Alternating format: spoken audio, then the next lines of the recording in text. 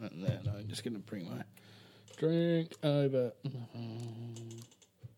Maybe there. And then I'll set this weird angle so I can see that and your big face and my drink. Mm-hmm. And all the many things that I have on my desk. 2 mice, PlayStation controller. Well, that mouse is really far away. I'm not going to get it. You done? I think so.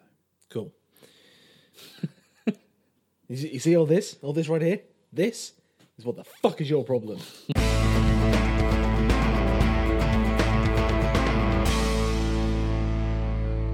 Hello and welcome to the Omcast. My name is Dom. As one half of the Omcast, I'm joined by Tom. Say hello, Tom. Hello. So we now live in a world full of sequels, prequels, remakes and reboots, and we understand that sometimes life gets in the way and you're not always going to be able to catch up before a new one comes out. This week, before the release of the long-delayed Bad Boys for Life, we're talking about the franchise so far, 1995's Bad Boys and the 2003 sequel, Bad Boys 2. This is a bit of a change of pace from the last couple of weeks. It's a bit of a change, isn't it? It's a bit of a I shift. won. Anyone who listened last week, I won. Yeah. We didn't see David Copperfield or anything like that. Instead, we're talking about Bad Boys. Bad Boy. We saw Bad Boys. All 4 and a bit hours. Yeah. 4 hours 40. Yeah, because that's what's interesting about this is, like, obviously we're going back to doing the grand rewatch, which is one of the main things that we've always done on this podcast. We haven't done it for a couple of weeks, but now we're getting back into it. And this is a really weird one because, first of all, there's only 2 films. Second of all, they're longer than the Bible. No, the first one isn't, but it's the fact that there's such a big gap in time between the first and the second. Yeah. So there's an 8-year difference Yeah. between It's fucking the first mad. movie and the second movie. And so what that means is they are very much products of their time, but they're very different from one another. So talking about them as a series is weird. Yeah, it is really... I can't... Because the original Bad Boys, 1995, it is the most 90s thing you've ever seen. It's so 90s. Absolutely. That and Gone in 60 Seconds. Yeah, exactly. And then conversely, the second one, Bad Boys 2, is the most early noughties thing you've ever seen. It's like every action film back then. It's like Triple X. It's like Mission Impossible 2. Yeah. It's like all the hyper, super saturated. Everything's happening a mile a minute. Looks Lots like of a explosions. video Looks game. like a video game. All that stuff. Cartoonish explosions. Yeah, but then the first one is more like it's in the Lethal Weapon mode. It's more like it's like Yeah. But yeah, I mean, where do you start? So I mean, Bad Boy, fuck knows. The original Bad Boys, 1995. It's one of the first big high-profile Will Smith movies. Yeah. At that point, he was still the Fresh Prince, and this was him. And he wasn't the first choice either. Who was the first choice? Oh, when you say that, I can't remember his name. He's not even given the first credit. It's Martin Lawrence and Will Smith. Well, it's because Martin Lawrence was way bigger than Will Smith at the time. Yeah, because Martin Lawrence, he was a stand-up comedian. Yeah. And he was doing all the circuits and HBO and all that kind of stuff. So he would have been a much bigger deal than Will Smith. Will Smith was just that guy from that sitcom. Yeah. And then Bad Boys happened, and then closely followed by Independence Day, and then that was it. That was it. He was off to the races. Oh, there it is. It's Arsenio Hall, Right. who has said that it was his. He turned it down and cites it as being the worst mistake he has ever made. I can imagine, yeah. Basically, yeah. 'Cause I've never heard of Michael him. Bay saw Will Smith on an episode of Fresh Prince and was like, I want that guy. Yeah. Because Arsenio Hall turned it down. Yeah. That's it. History was made. There you go.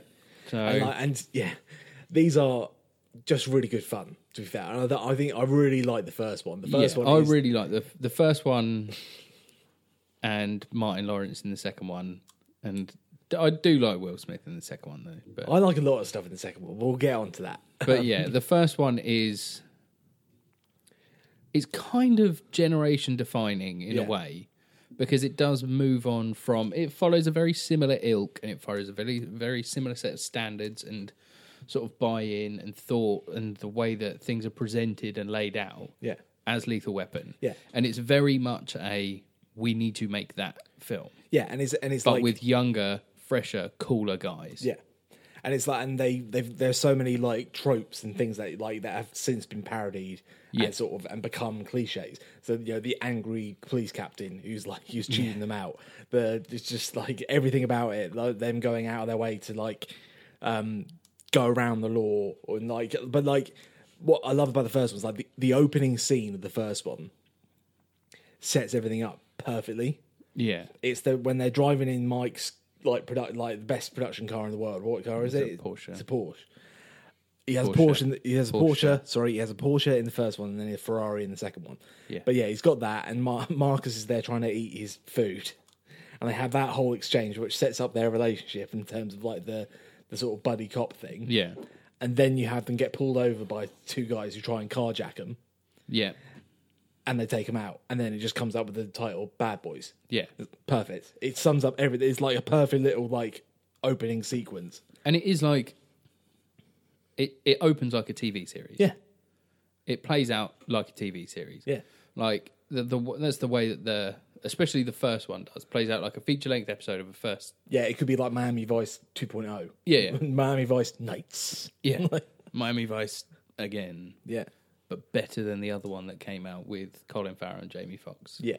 Which is still the only film I've ever walked out of. I'm trying to think, was there something else? Oh yeah, Predator. The Predator.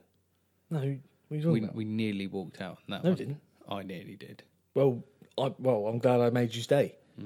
Because we saw the Predator suit that you got at the end. Worth it. Anyway, we're not talking about Predator, we're talking about Bad Boys. Where were we? Yeah, well, so we were saying about how sort of genre defining it was, and sort of how that it was presented.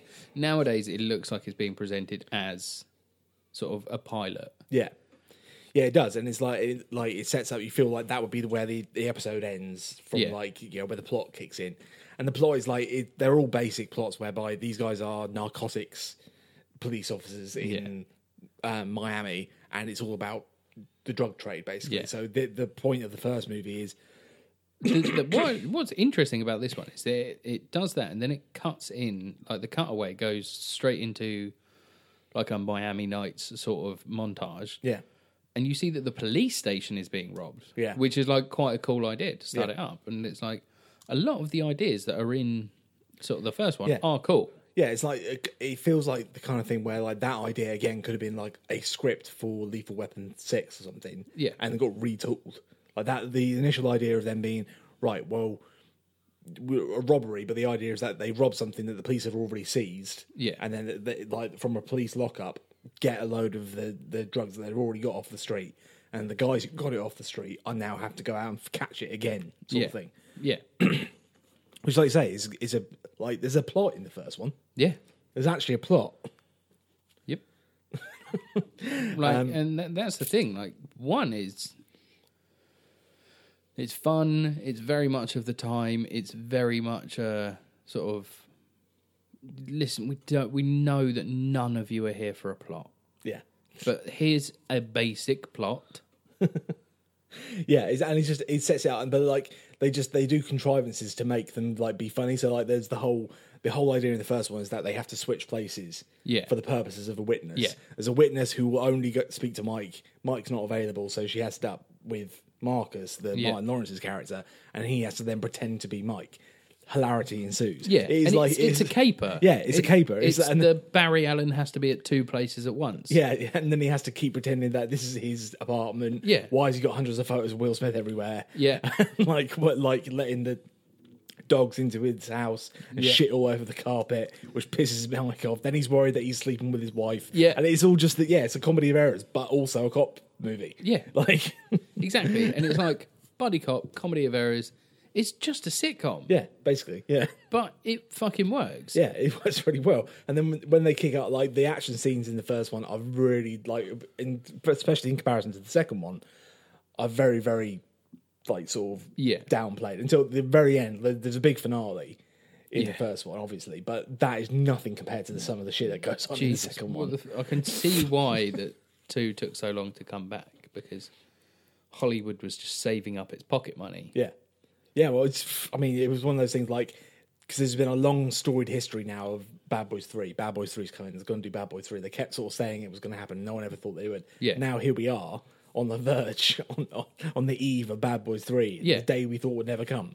But yeah, Bad Boys 2 was, I mean, where do we start? Yeah. I mean, let's finish one. Yeah. So we've got, interestingly though, if you look on IMDb, Tia Leone isn't on there. Really? Yeah. Why? The first 3 credits, No, I think they do it in appearance. They do it in order of appearance. it's weird because it's. Oh, is that what it is then? I think that's what because it it says here top billed cast, so you would presume that would But like, be. is one of them the distraction girl? Yeah, but Kim Yeah. Coates isn't on the top one Yeah. because the first Lisa Boyle, girl decoy, is the Yeah. first person. It's because I think Michael Taliaferro, but then Emmanuel Zareb as Eddie Dominguez, and then Fouché, like none of these people Kim Coates is the other guy who's in quite a lot of other things. Yeah. He's not in it for quite a long way through this long line, Yeah. and he's like the third person you see in the film. Yeah. Yeah, Tia Leone's like really, really deep into this. Yeah. Now, But that's just an observation from. Yeah. I just thought that she'd probably said, "Take my name off of this." Well, you say that. Like, watching it again with Tia Leone's character. First of all, she's really irritating. Like, I'll say that now. She's an annoying character. Yeah, But is she the closest Michael Bay has ever come to having a better representation of a woman in the film? I wouldn't say good, better. Because she has opinions and she bites back and she's like, she's not placid and not just eye candy. Yeah. Like, you can't compare her to like Michael Bay. I think Michael Bay's. Because she like objects to it. Like, she has a whole thing about like she's a vegetarian. She makes a whole point about that at one point. She talks about civil rights and all that, and then she goes on about it. She still ends up spending most of the movie handcuffed to a steering wheel. Yeah, But she has a lampshade on it. She says that. yeah. So I don't know. Like, I'm amazed that the Michael Bay of today, or even the Michael Bay of Bad Boys 2, would not have allowed that much character into a female character. Yeah. I don't think. I'm just trying to think, like, female characters In Michael Bay films. I haven't seen Six Underground. Transformers: The Last Knight is Haley Steinfeld. No, she was in Bumblebee. That's wasn't Bumblebee. she? That's a good one. 13 Hours. There are literally no women in that film. I don't think. Age of Extinction. That's Rosie Huntington-Whiteley. Yeah. The only other woman other than Sam's mum. Yep. Pain and Gain. Transformers: Dark of the Moon. Or is that Fox. Rosie Huntington-Whiteley? Oh, I don't fucking know. Oh no, that one. I don't know. No, wait, hang on. Age of Extinction is the Marky Mark. Mark Wahlberg one. And and his daughter who's underage. his daughter's and underage. And they make a whole point of exactly. That's what I'm saying. So like, if you look back through, but like, she serves nothing. no, Megan Fox serves nothing. Like The yeah. Island, maybe. What? I think the Island. Scarlett Johansson in that, maybe. or is she just But she's a dumb clone. Bad Boys 2? The Lionel Richie collection. That's a Michael Bay joint. What? Pearl Harbor. Were there women in that? There were. I've never seen it. Armageddon. There's one woman in that. Yep. The Rock. There's an angry wife in that. Probably. I think so. But she probably wears a really small dress as well, I'd imagine. And Bad Boys. Yeah. That's what I mean. So thinking about it, I think they started strong. I think Tia Leone is probably her character in this might be up there as one of the strongest female characters, and she's still crap, and also like she's still they assume she's a hooker for the whole thing, like even though she's not. Oh yeah, she's not. She goes with her flatmate who is a hooker to go. Apparently, no, but she's Will Smith's favorite hooker. Yeah, which makes it okay. And they go party with some guys who've just scored a load of cocaine. One guy. Or no, one guy who's just scored. Well, no, isn't it heroin? It's heroin. So he's snorting heroin for a start. I mean, you do. You can. But fuck. Like. But only if you've got fucking loads of it. Which, to be fair, this guy does. Yeah. But and also, then, there's like, mainlining that sort of shit is just going to fucking wreck your day. Yeah. In so much as you'll die. And then, yeah, and then the plot kicks off basically where this friend of Will Smith, this his favourite hooker, gets murdered by this guy in the most dramatic, over the top 90s way possible. And it's like, it's really zoomed in. Zooms in on her eyes and and she slowly falls down into the like coffee table, which shatters into a million pieces. Yeah, and it's like the most dramatic. Like that is the most stylistic thing, and the thing that roots it most in the 90s is that particular sequence. Yeah, and then when she has like flashbacks of it later on when she's trying to ID the guy, she goes, "Oh, it's going to be the same. It's essentially, if you've ever seen Platoon, you've seen Willem Dafoe die. Yeah, it's literally spoilers. It's the most dramatic thing ever. The bad guy for Bad Boys 1 is fairly nondescript. He's a guy he's a French actor who's now the guy on ITV. Yeah. He's the kindly John Baptiste, the detective or whatever. ITV gritty drama. But I forgot until I watched it again this time. I go, oh shit, that's the guy from that ITV thing. I was like, he was the bad guy in Bad Boys 1. Who knew? Like, well, some people retire quietly, like this man. But he's standard, like, he's a drug dealer. He doesn't like the people he works for. Sometimes he kills people who work for him. Yeah. That's it. But there's nothing particularly, Yeah, he's a Michael Bay villain in so much as he's foreign. Yeah. But that's what I mean. He's in comparison to the second guy. Oh, wow. Yeah, I mean, the second guy is indicative of this is another thing we'll get to in a minute. But this is the second villain is indicative of the jump between 1 and 2. That's what I'm saying, yeah. Like, they scale very much the same way. Yeah. That's what I mean, Like, this guy's quite understated. Like, he gets angry, but you can tell, like, he's supposed to be quite menacing and supposed to be quite mean and, like quite fearsome in places. But and then, like, the way that it carries on throughout the film, he's actually, like, an intimidating character. Yeah. Which, again, serves for how good the first Bad Boys is. Like, I stick with it. Like, it's a solid film. Yeah, it is. Like, it's not... It's like generation-defining, action movie. It's going to be in there with Die Hard and, the lethal... Like you say, like, the Lethal Weapons and Die Hard. And they're in there to push in the sort of post-millennial... sort of action or pre-millennial, should I say, or whichever way we're going to put around it. But at the same time, like, it's solid. Like, it's there. It's got a bare bones of a plot. Yeah. Which is, like, strung together with action sequences and sassy dialogue. But yeah, that's the thing. It's the sassy dialogue and the way those two bounce off each other. Yeah. Just sells it. Yeah. And it's one of those just... Do you know who was originally going to be... Who this was originally written for? That bloke you said earlier. No. Like, it was originally going to be written for... Richard Pryor? Wesley Snipes, right. And Eddie Murphy. Of course. Yeah. And you're like, yeah, well, obviously that kind of fits. That kind of would have worked, but then, like, Eddie Murphy's got... They wouldn't have had that money for that. No. With those guys. No, exactly. Because it feels very low budget, the first one. It does, yeah. It's like, they saved all their budget for the big shootout at the end. Yeah. Everything else is just like, set in apartment buildings or at the police station. Really weirdly filtered. Yeah. I don't know if it's filtered or just the fact that it's just that old. It reminds me like... It's not even that. Because if you look, there are scenes where you're like, oh, that's... that's daytime, so that's supposed to look like... Why is everything orange? Yeah. It's because it's Michael Bay. Oh, fuck knows. Yeah. Yeah. That's what happens when you do 800 different drugs before you start directing for the day. Yeah. How are we going to light this one? Yellow.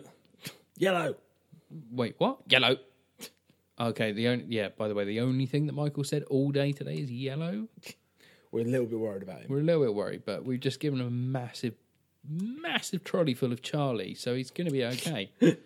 But it's like, and obviously there are all the hallmarks there of like the Michael Bay isms. Yeah, the spinning shots, the spin shot, the mad cutaways, then cutbacks, then zoom ins, then zoom outs, and that it's nothing compared to where it goes. No, because you got to remember like what happened in between. So what was it? The Rock. And then, Pearl Harbor next? I can't remember, how it ramped up for Michael Bay.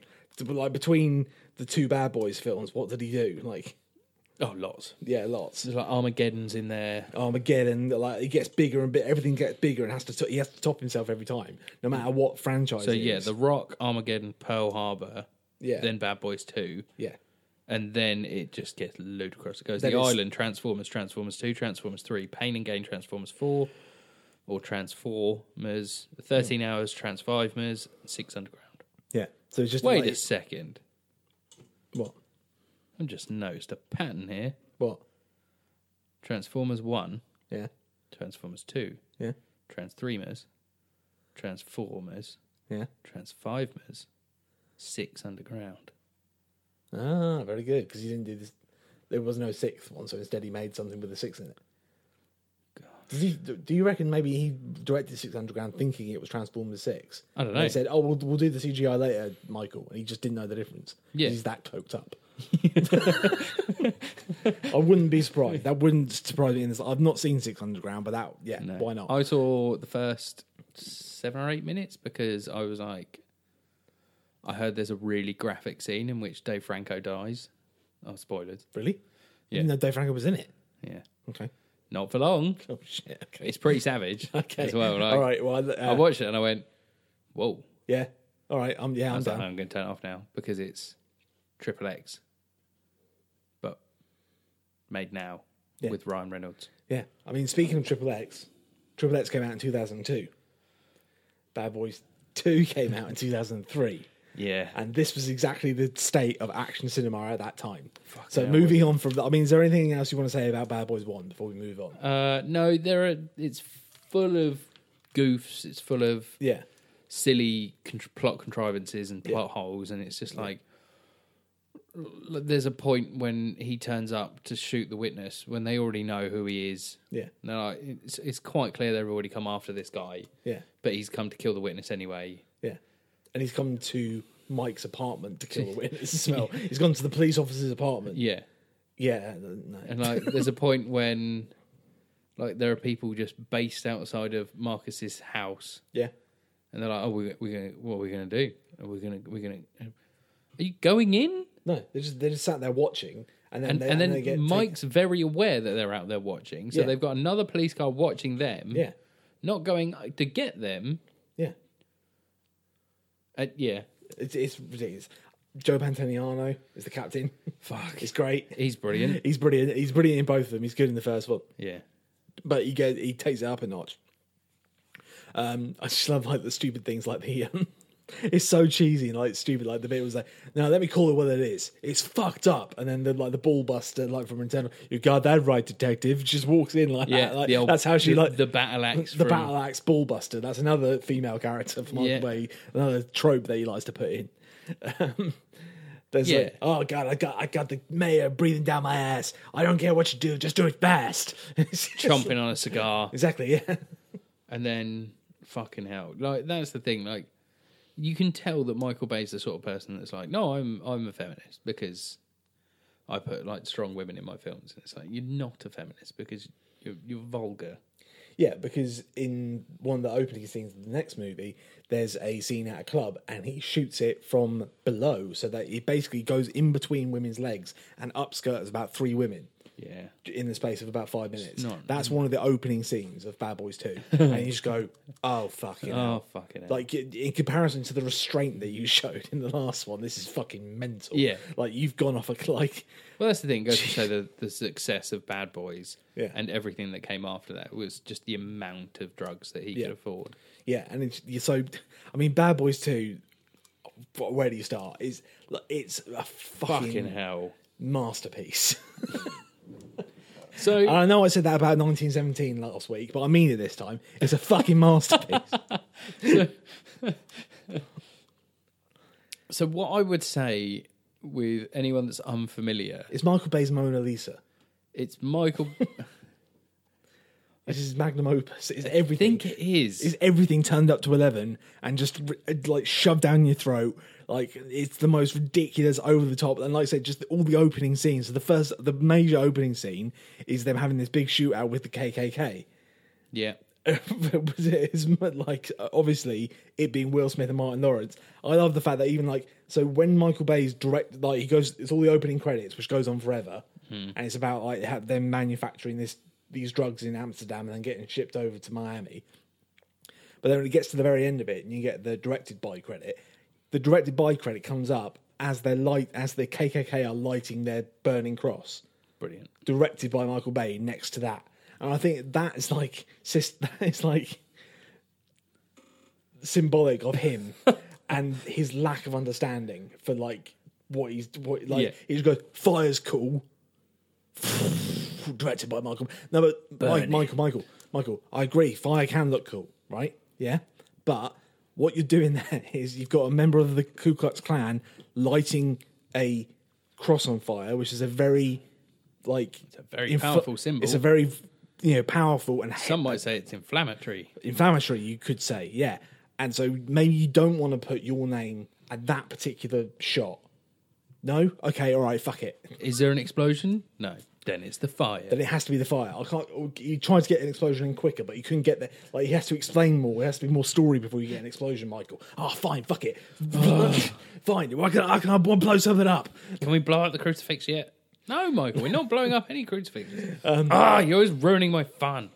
And like that's the frustrating thing. I really like that opening scene. Again, in it is a good one. It is great when it's Will Smith, guns akimbo, like just having it out with all these Ku Klux Klan guys, and they're both like they just immediately seem to snap back into the rhythm of those characters. Yeah, they perfectly fall straight back. Even though it's been 8 years since we last saw them, and Will Smith has become the biggest movie star in the world in the meantime. Yeah. He's not quite what was it we said earlier? Like he's not quite Dad Will Smith, like great Dad Will Smith scene yet. No, this was like, and this is an interesting point when you look at it through Will Smith and his career. Yeah, because Bad Boys 2 was like the last time that he was in like an R-rated action movie. Yeah, like when he's swearing and he's shooting people and he's being doesn't give a fuck. He doesn't give a fuck and he's just being cool Will Smith. After this, the closer you get to that is maybe like I don't know. I Am Legend, maybe, but even that is like a performance piece, and it's like, and it's great. I really like I Am Legend; it's a great film, but it's because he's a great dad. If he wasn't such a fucking great dad, then maybe you could have. I, Robot's a pretty good one. I, Robot's good, but again, it's not R-rated. I'm talking. It's this where he gets to say motherfucker every other word. Yeah, which is like Will Smith is like peak here. Yeah, like there are two levels of Will Smith because he is. Like, fundamentally, Will Smith is a fucking fantastic actor. Yeah. Like, when you see him in pieces like Ali and 7 Pounds and stuff like that, you're like, okay, this man is like... But like, even going back further, like, back in the day, he's been good forever. Like, the scene that everyone talks about from Fresh Prince. Yep. The improvised scene. Yeah. And he has his moments of dramatic stuff, but then, he can also be really funny But like, there's something special about the Bad Boys one because he just gets to cut loose a little bit. Yeah, that's what I like. He doesn't have to be the good guy, the super goody guy, which is what he's become since. Yeah. Now he's got to be a great dad. In every single script I'm in, you've got to make sure that I'm a great dad. Even in fucking the Suicide Squad, he made them shoehorn in a story about him being a great dad. Yeah, because that's what he has to be. But in Bad Boys, he's the bachelor bloke who doesn't have any kids or family. Marcus has all that, and they're meant to be the contrast between one another in both films, and he just gets to revel in that and just doesn't give a shit. Yeah, and it's cool. And the furthest depth that we get of Will Smith's character as of Mike Lowry's character, there's a conversation in the first one. Mike Lowry, and you're not saying it's sexy. Say it's sexy like him. Be sexy.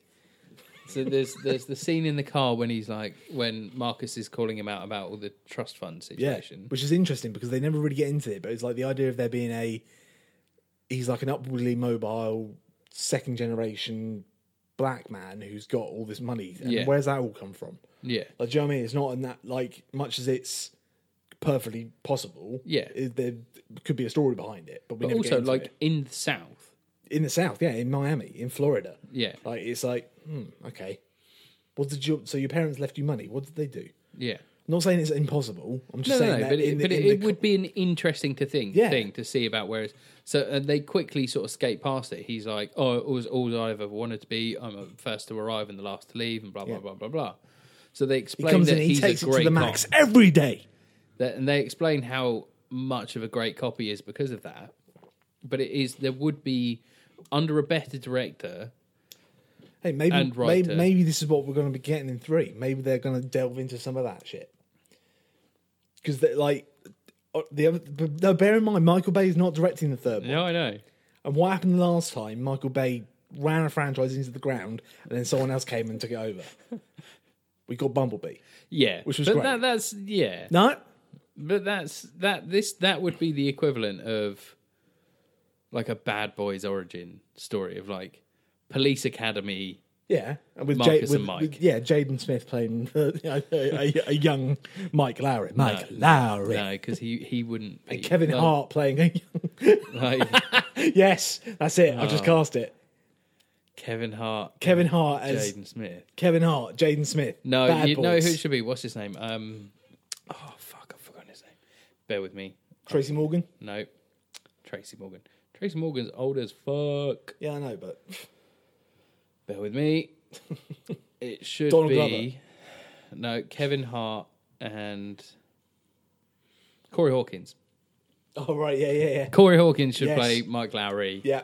Yeah. No, I got that. Yeah, it's cool. He's the guy who he went on. He was in 24, wasn't he? Yeah. Amongst other things, he was in. So he should be like Mike Lowry. But yeah, Kevin Hart. I think Kevin Hart is he wouldn't almost as old as Martin Lawrence is. But now. Will wouldn't allow that. It would have to be one of his kids. It would have to be fucking Jaden. Not the 25. Jaden's mad. Not like the 28-year-old kid that he has that he doesn't talk about. But one of the... he's like our age. Yeah, that's why I said 28. Oh yeah, definitely. Yeah, he is that. That's what I mean. Like our age. But like Jaden Smith's weird. Like not in such a he is a bit weird, but in like a way that I'm like I'm fully behind this kid. Like because he's just putting out just anything that he wants. He's putting out really weird music with people like Frank Ocean. He's putting out like... Have you seen his anime? No. It's fucked. It's fucking mad. Okay. It's I can't even describe it. No. But I will get it up and I will talk about it in our post credits. Yeah. Anyway. So yeah, so that's what happened after Bad Boys 2. That's when Jaden Smith started taking over a lot of Will's sort of career. So the next movie that he made after this was like The Pursuit of Happiness. Yeah. With Jaden. And then that became the whole, right, that was a big turning point where now he's got to be a good dad. Yeah. But prior to that, still Mike Lowry, still fucking cool. Yeah. And Bad Boys 2. And Bad Boys 2 is just littered with ridiculous action set pieces like the scene on the bridge where they're throwing cars at them. Yeah. And they're chasing the Haitians, and it's just like the level of excess they go to. Like, so in the first one, there was like a little like can you imagine like the scene where they come after T. Leone and like Martin Lawrence just manages to get her out there, and a couple of shots get exchanged. Yeah, in a hallway. And that's it. The equivalent in terms of where it is in the plot is this car chase in the second one. Yeah. And it's like, right, here's what we're doing now. This time round, everyone's got machine guns. Yeah. Everyone's got machine guns. There's 1,000 cop cars. There's us. We're going to do a spin in the middle of the road. No, like Will Smith converted the back seat of the Ferrari that he's driving. Yeah. Which is, at some points, is a 375 and at some points is a 350 Maranello. Okay. So they're just two different Ferraris that are in there. They don't use the proper Ferrari sound, anyway. He's got this custom thing in the back, which is just where two submachine guns are. He's got submachine guns, yeah. But I love that. Which is very illegal. It's the fact that everyone got, like, everyone in the second one. Like, in the first one, everyone's got handguns and uses handguns. Yeah. In the second one, everyone's got automatic weapons. All the bad guys, all the good guys, everyone is just spraying bullets. Yeah. Like, fucking, like, chaos. They've got... So there's a whole sequence where this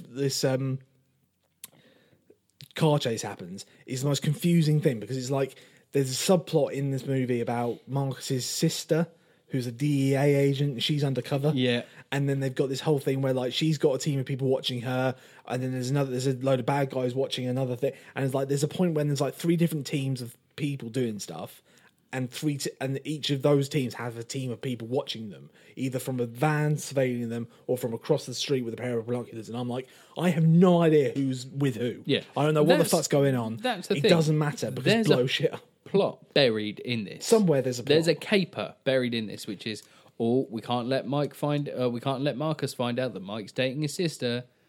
And you go, okay, we can't find that out. Oh no, never mind. It's all right, it's happening. Everything's on fire. Everything's on fire. Someone's firing a machine gun. Everyone's shooting machine guns. Someone's throwing a car at somebody else. Somebody's using a car chained to the back of a cab carrier. Yep. As a mace. As a wrecking ball. Mace. Then they set it on fire. Then they set it on fire. Then there's the Then boat. they throw a boat at somebody. How did you sink a boat? Well, we didn't sink it. Fuck. Yeah. They do lots of machine gunning, and it's madness. It's absolute madness. It's pure carnage, and I love it. I love every minute of it. It's just, it doesn't make any fucking sense, but it's just the stupidness of it. And the fact it's a cartoon. Yeah, the second film is a cartoon, and like you say, like everything's ratcheted up. So like, Joe Pantoliano is a great example of it. He was a little bit angry and a little bit of a cliche in the first one. Second time round, he's a complete fucking joke. And now there's this whole woo-saw thing they're going on about where they're trying, everyone's like feng shui and that, which is made a joke of. Yeah. Like anything that's remotely progressive about like being a man in the second one is just a butt of a joke. Yeah. So like them going to therapy and trying to sort himself out, it's a fucking joke. Yeah.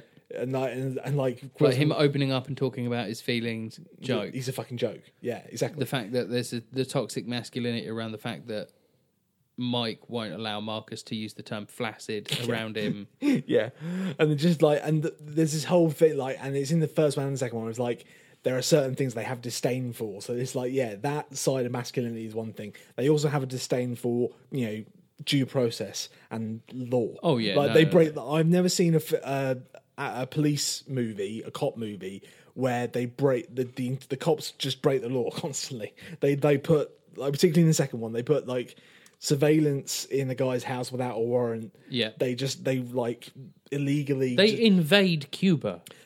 Well, we hadn't even got there yet, but yeah, they go into the morgue again illegally with no warrant and like.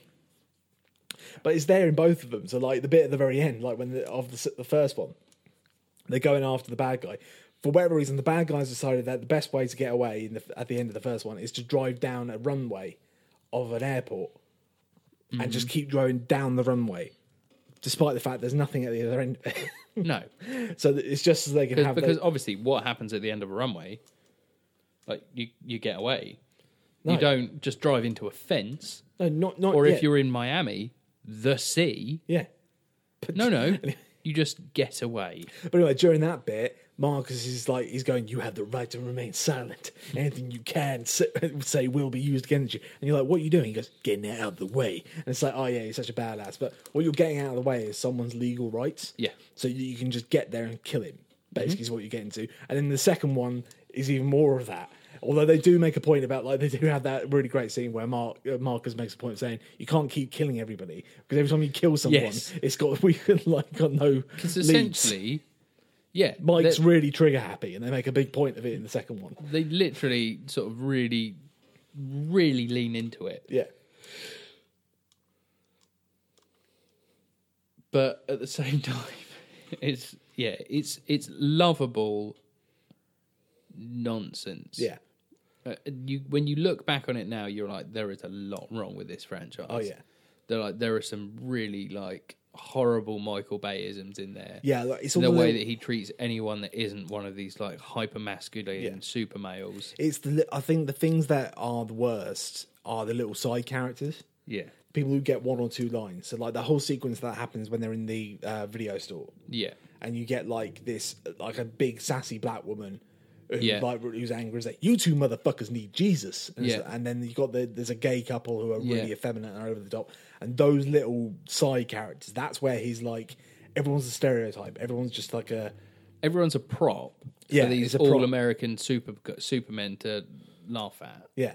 But even in that then creeps into some of the other characters, like stuff like the Hispanic guys. So basically, and that's the thing. Both of those interactions that I have just feel like an excuse for Michael Bay to make racist jokes. Yeah, to both sides. Yeah, like they were like so they got these guys who are like the equivalent of Marcus and Mike, but they're like Hispanic.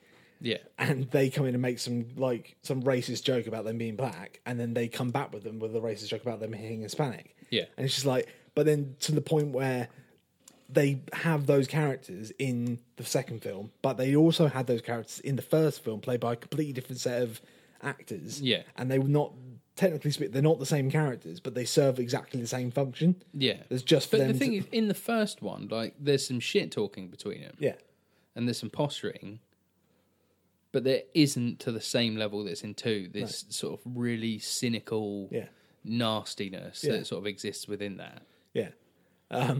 It's mental. The second one. Then you got Johnny Tapia, the crazy drug dealer.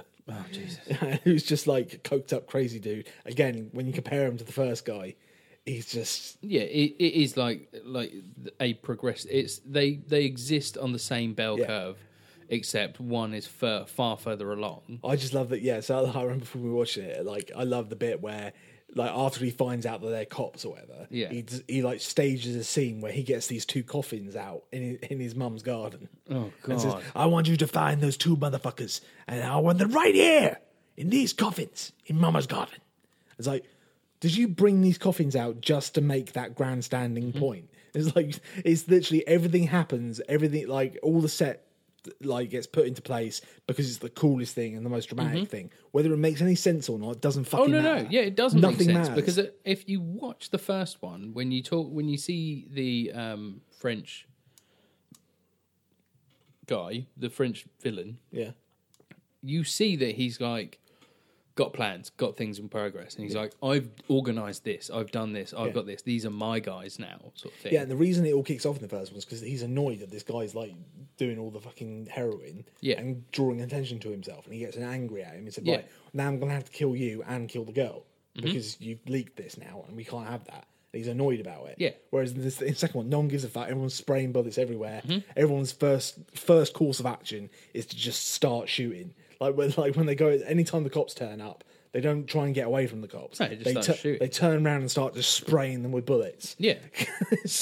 But also, like, it's just everyone just pulls a gun and immediately fires on full auto. But when you look at the way like the villains in this, like he's supposed to be like a convincing drug lord. Well, the idea is that he's not. He's a madman. Well, it's another thing that they've got. Like, so they've got this whole thing about like, again, anyone who's going through due process or whatever, it's red tape and it just gets in the way. Yeah. So they have this whole subplot going on in this second one where Johnny Tapia, we can't go after Johnny Tapia because every time we do, he sues us and wins. So it's like he's talking about like how criminals have got rights, and if we arrest the wrong person, they can sue us. Yeah. And that they talk about like because they do it with Johnny Tapia, who is we've shown as the audience we know clearly he's a drug dealer and a bad person. Yeah. Whereas like, oh, what an arsehole. Oh, look at them exercising their rights. Look at them wanting proof and evidence and shit. Fair treatment. Kill him. Oh. Do you know what I mean? Like, oh, God, can you believe it? These police officers are out there protecting us every day, not complying to any laws whatsoever, taking the law into their own hands, killing people left, right and centre. I can't believe they're allowed to do whatever the fuck they tried to want. arrest me and apparently didn't have any evidence, so I'm going to sue them. Like I can only assume from that they hadn't built a case and didn't have any evidence. I don't know. I can only imagine they turn up, shot his entire family, which made him go mad. Yeah, like there's no wife or anything. He's got a daughter. He's got a daughter for some reason. Again, and his mother. Yeah. But I assume that everyone else in his family was killed by police, which has driven him to the point of past insanity to where he is now, where he's this coked up super fiend who seems to exist purely on solar power and very high quality cocaine. Yeah. But that's it. Like, I mean, there's no other drive for this man within this, other than he wants to make a deal with... Hang on, Peter Stormare's in this film. Yeah. No, so Peter Stormare's in this. He owns the club, right? When him and his mate, they're the Russian mob. Yeah. And they own a load of clubs in Miami, and that's the They're distribution. laundering, aren't No, they? that's the distribution. That's the Right. drugs go into the club, and they sell the drugs at the club. Okay. And they make a shitload of money, and then they have to pay Johnny Tapio as a supplier of their drugs. Yeah. And then what Johnny does is he threatens them and says, right, I'm going to buy out all these clubs. Yeah. And it means that then I will own everything from the means of production all the way down to the point of sale. Okay. It's more cost effective, to be fair. Yeah, no, it makes sense. He's cutting out the middleman. Yeah. Just like Dollar Shave Club. With Just like Harry's razors. Casper mattresses.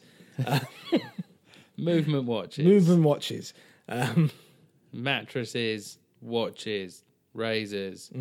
Buy them on the internet. GoDaddy can help you make Save your money. website. Save some money. Cut out the middleman. We're not sponsored. No. We're far too irresponsible for that. True. Yeah, I mean, the only thing left to say, I guess, is the bit where they go to Cuba at the end. There isn't that much to say about it. They Really. go to Cuba and start... Everything's on fire. Everything explodes. Shacks that have nothing in them explode into giant great firestorms. A pair of denim jeans exploded. If you go back and watch the film, that literally happens. Yeah, literally. So clothing just spontaneously combusts. This is so the whole movie is set in Miami. And it's about this drug lord in Miami. He then goes back to Cuba with all his money, but he takes Marcus's sister hostage. And so their response to that is to get a group of them, all these like paramilitary, sponsored by fucking CIA and the DEA and the CIA, Coast Guard, DEA, the Miami PD, and they all go in like covert. They pretend that there's a ship on Cuban Special Forces, but like they set out that there's a ship on fire. We have to go save it, and then sneak in all these guys. Yeah. Who then go in, and it's the stupidest mission as well. Because I was saying, like, watching it, it's like they've got full tactical readout of where this place is. They're trying to storm this place and get her out. This one girl. They know exactly what room she's in. They've got a tunnel into the building. They can just go in there quickly. Maybe they'd have to take out one or two guards with silencers, get her, get out of the tunnel, end of. Mm-hmm. But that's not what they do, because this is a Michael Bay movie. No, what they do is in broad daylight, in the middle of the day, they explode everything. They explode everything. So they tunnel in and they go, right, well, we've got two tunnels. We've got one that goes right into the house, which is where we want to be. Great. Let's dig another tunnel so we can pop up and shoot that fucking building with a bazooka. Why? Because... also, we've got to be really careful because this guy's got the Cuban army on his beck and call. So if anything kicks off, the entire Cuban military will be on us. Mm-hmm. Okay. So we'll blow that up then, yeah? It's like, it doesn't make any fucking sense. Yeah. But it's just ludicrous and it's funny to watch. It's just it just builds on top of like one thing. Then the house explodes. Then he gets in a giant yellow Hummer. Then he drives through the fucking building. Then they try and shoot him with a rocket launcher and they miss and shoot the building again. They blow the building. Oh no. Damn, I missed him. Wow. And again, it's everything that's taking the piss out of now. It's like Team America. Damn, I missed him. Yeah. And Hot Fuzz takes the piss out of this movie massively. Yeah. And it's the fact that like it has that extra action sequence after the film's already wrapped up. Like there's a whole another act, like that half an hour's worth of blowing shit up. That doesn't need to be there, and that's exactly what Hot Fuzz was like. It's like everything's wrapped up, and then another thing happens, and then another thing happens. It's just, and it's a child with toys going. That's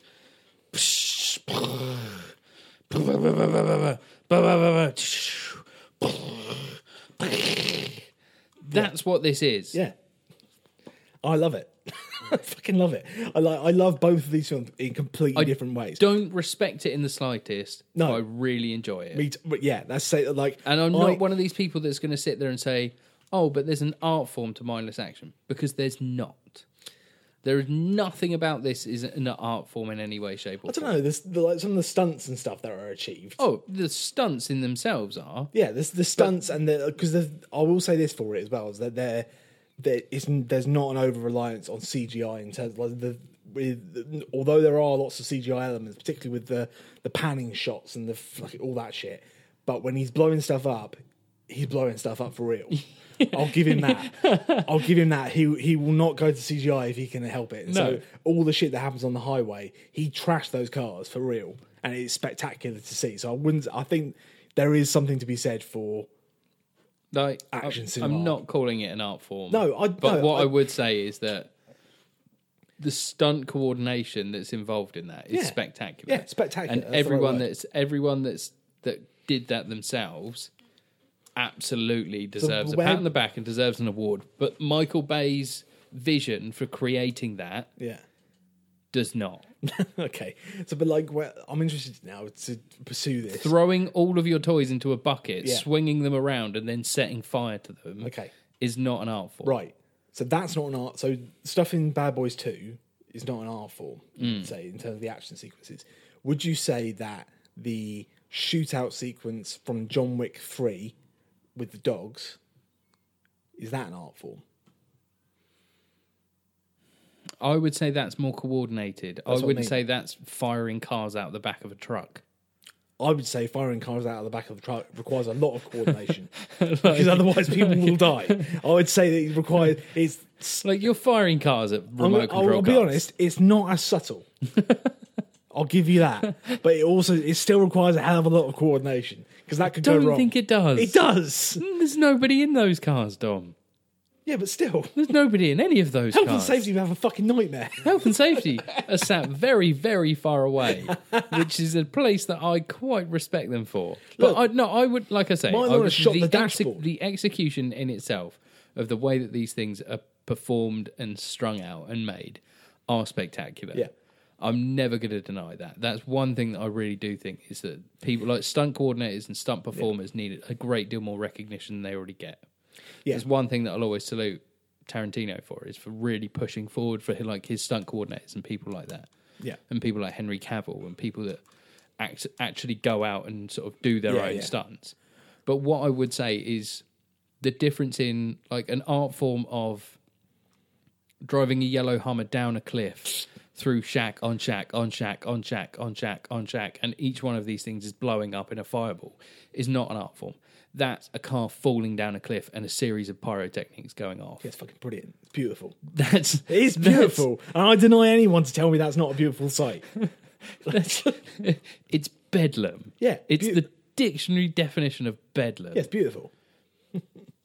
But at the same time, there are other things in there that really deserve like a tip of the hat or a salute. And I think like what lifts these for me, because like Bad Boys 2, when I say how much I enjoy it, like it's like in the same way that I enjoy like the Fast and Furious movies and stuff. It's like this is fucking ridiculous, and I just laugh at it. But what lifts it is Martin Lawrence and Will Smith. Yeah, and they are great. And there are moments in 2 where they just get an opportunity to shine. And it's nothing to do with the spectacles, nothing to do with anything. It's just them being them.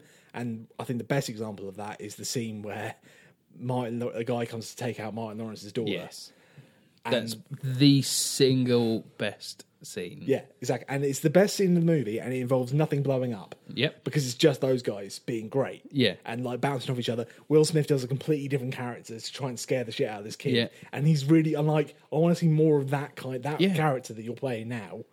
The crazy uncle who just got out of jail. He ain't going back. All that shit.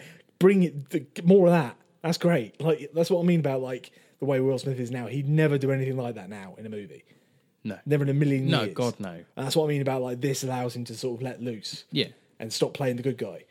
And that's the thing. Like Will Smith. That's what I think the part of the problem is now, is that he plays a lot of things too safe. Yeah.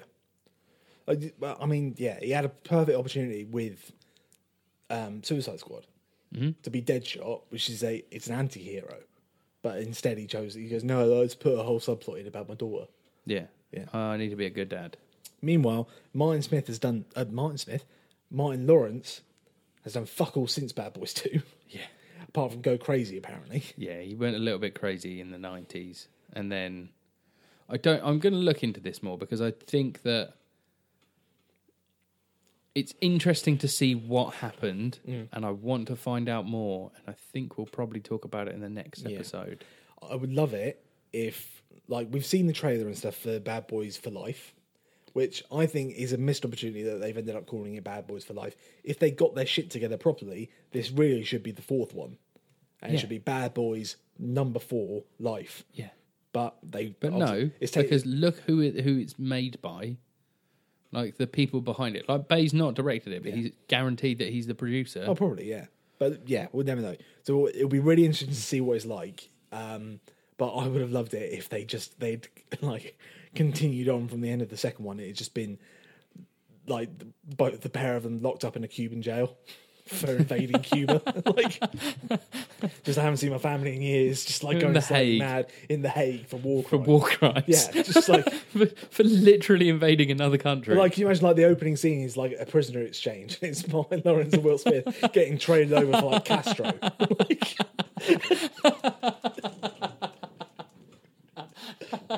oh, this is some bullshit, Mike. I know, man. Listen, Mike, we wanted to get you back, but there's just so much going on with this new trade deal that we're trying to get through, and like Trump really doesn't want to do this because it feels about it feels about people that go by the law. There's that pitch where it's the prisoner exchange from Cuba from. Hey, you guys, that time you invaded Cuba, you were not subtle about it. You drove your giant yellow Hummer up to Guantanamo Bay and had a shootout in the minefield. Like, everyone saw that shit. Everyone saw that. So there are going to be some consequences to that. The other alternative to that is to have a direct follow-on, because the way the film ends is this little, like, post-credit scene where they're arguing in the swimming pool, again, being great because it's just the pair of them arguing with each other. And then the pool it gets taken away, and they end up floating down like the river or the sea. The sea, essentially. It's the bayou or whatever. I don't know. On these giant inflatable lilos. Take it from there, dude. Castaway, but just Marcus. They accidentally get swept back to Cuba, and they have to survive, like Bear Grylls style, in Cuba, in a country that hates them. Yeah, they have to survive their way back. They're the most notorious criminals in all of Cuba because they blew up our beloved Johnny Tapia. Yeah, and it's like a sidequel to 13 Hours. Yeah, like 24 Hours in Benghazi or whatever it's called. So it's like a sidequel to that. It's about them surviving Cuba and having to make it out. And through that time, dealing with the shell shock that they've both gotten from massacring so many people in such a short amount of time. Yeah. We should do that. Yeah. So those are our pitches for what we think Bad Boys 3 should be. That's not what it's going to be. We'll find out exactly what it is next week. Do you know what I really want? I really want Bad Boys 3 to follow the same escalation point that went from 1 to 2. Should be in from 2 to 3. Yeah, but that's going to be like they'd have to go to space or something. Like, what the fuck are they going to do? Like, they go and fight drug dealers on the moon. Like, what? Like, yeah. Turns out that the moon, massive bowl of Charlie. That's the only solution. That's the only way around it. Like, it's the biggest speedball in the universe. There's so many questions. Like, what are they going to fight in this? So, like, there's escalation in the first. So the first one is heroin. Then it's ecstasy in the second one. So what's the drug going to be in the new one? MDMA or something? Like, I don't know. And then ecstasy is MDMA. Well, I don't know. I don't know enough about drugs. Don't know what you're talking about. And then the other question is, I've never even heard of a drug. What is Marcus going to do at the end of the movie? And that Mike retire. No, that Mike says that's how you do that from now on. So the first one, he drives like a badass and beats the guy. That's what I was saying, wasn't it? Yeah, like. Then the second one was the shooting. He makes an amazing like headshot, and the guy stays alive for the sex. Huh? It's gonna be sex. Mike's gonna lean in the window. That's how you fuck. That's how you fuck from now on. From now on, that's how you fuck. And he high fives him. Yeah, because at that point he'll be fucking like a rat. And that next, they fuck just like us. He's trying to pile driving her. Yeah. There's a whole sequence in the middle of this movie where they go and exterminate rats. I don't. I fucking love Bad Boys 2. I really do. It's. I've got some feelings towards it, but I don't really know how to take them. I love it. But yeah, anyway, so Bad Boys and Bad Boys 2. The first one's really good. The second one is really mad. Yeah, you do need to see it. You do. Yeah. Sorry, it needs to be experienced. Even if it's just once in your life, you need to understand what Bad Boys 2 is. Yeah. It is just a fucking... Yeah, it's like a finger painting. It's just like... I can't describe it. It's calamitous. Yeah. But at the same possible time, way. yeah. Because it's glued together by the chemistry of two people that just need to be on screen all the time. Yeah. But yeah. Anyway, so hopefully next week is Bad Boys 3 Life. Bad Boys for life. Bad Boys 3 Life. So yeah, we'll see how it all ends. Will we find out more about Mike Lowry's past? Will Marcus learn how to fuck? Will he maintain the same car from scene to scene? No. All these questions and more will be answered. Because they don't in the first one either. No. All these questions and more will be answered next week. Next week in the Omcast, Bad Boys 3 Life movie review. So in the meantime, guys, you can get us on Instagram and Facebook and all the other places. If you've got any sort of comments on the Bad Boys movies, let us know. Facebook, Instagram, Twitter, let us know across all of those. Drop us at theomcastpod@gmail.com. Yep. Have a chat with us on there. Call us out in real life because we know a lot of you listen, We know which most is of you, lovely. yeah. And all of our international fans, why don't you drop us a message and let us know as well? Like, we know that you've got some quite dedicated people abroad, which is really nice. So thank you for listening, and we'll speak to you next week. Yeah, cool. All right. Thanks, guys. Bye. Bye. Bye. Throw the applause! Throw an accordion at him. Push the piano down the stairs. Throw animals this time. They can't hear you because they're still shooting at you. We've weaponized iguanas and cats.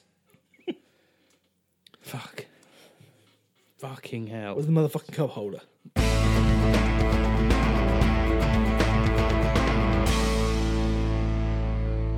Right, no. I'm now, post-credits, everyone. What are you talking about? I'm going to Jaden. describe Jaden Smith's animated TV show, which can't technically be classified as an anime.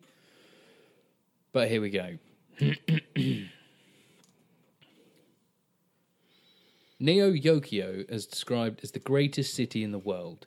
A modern-day alternate timeline New York where magicians saved the city from ruins in the 19th century, gaining a place in the upper echelons of society and becoming known as magistocrats. The series revolves around Kaz Khan, a vain and wealthy magistocrat, and his mecha butler, Charles, voiced by Jude Law, as he balances a vapid and decadent life as a fashionista in the city with his demon-hunting duties managed by his stern Aunt Agatha, played by Susan Sarandon. Kaz has taken to self-pity and melancholy after his recent breakup with investment banker Kathy, played by Alexa Chung, and only wishes to live a life of luxury with his socialite friends Lexi and Gottlieb. His rival is Arcangelo, What the fuck is going on? an old money scion who belatons Khan's neo-riche status, and the two are often in competition for the top spot on the Bachelor list, a giant public billboard of Neo-Yokio's most eligible bachelors.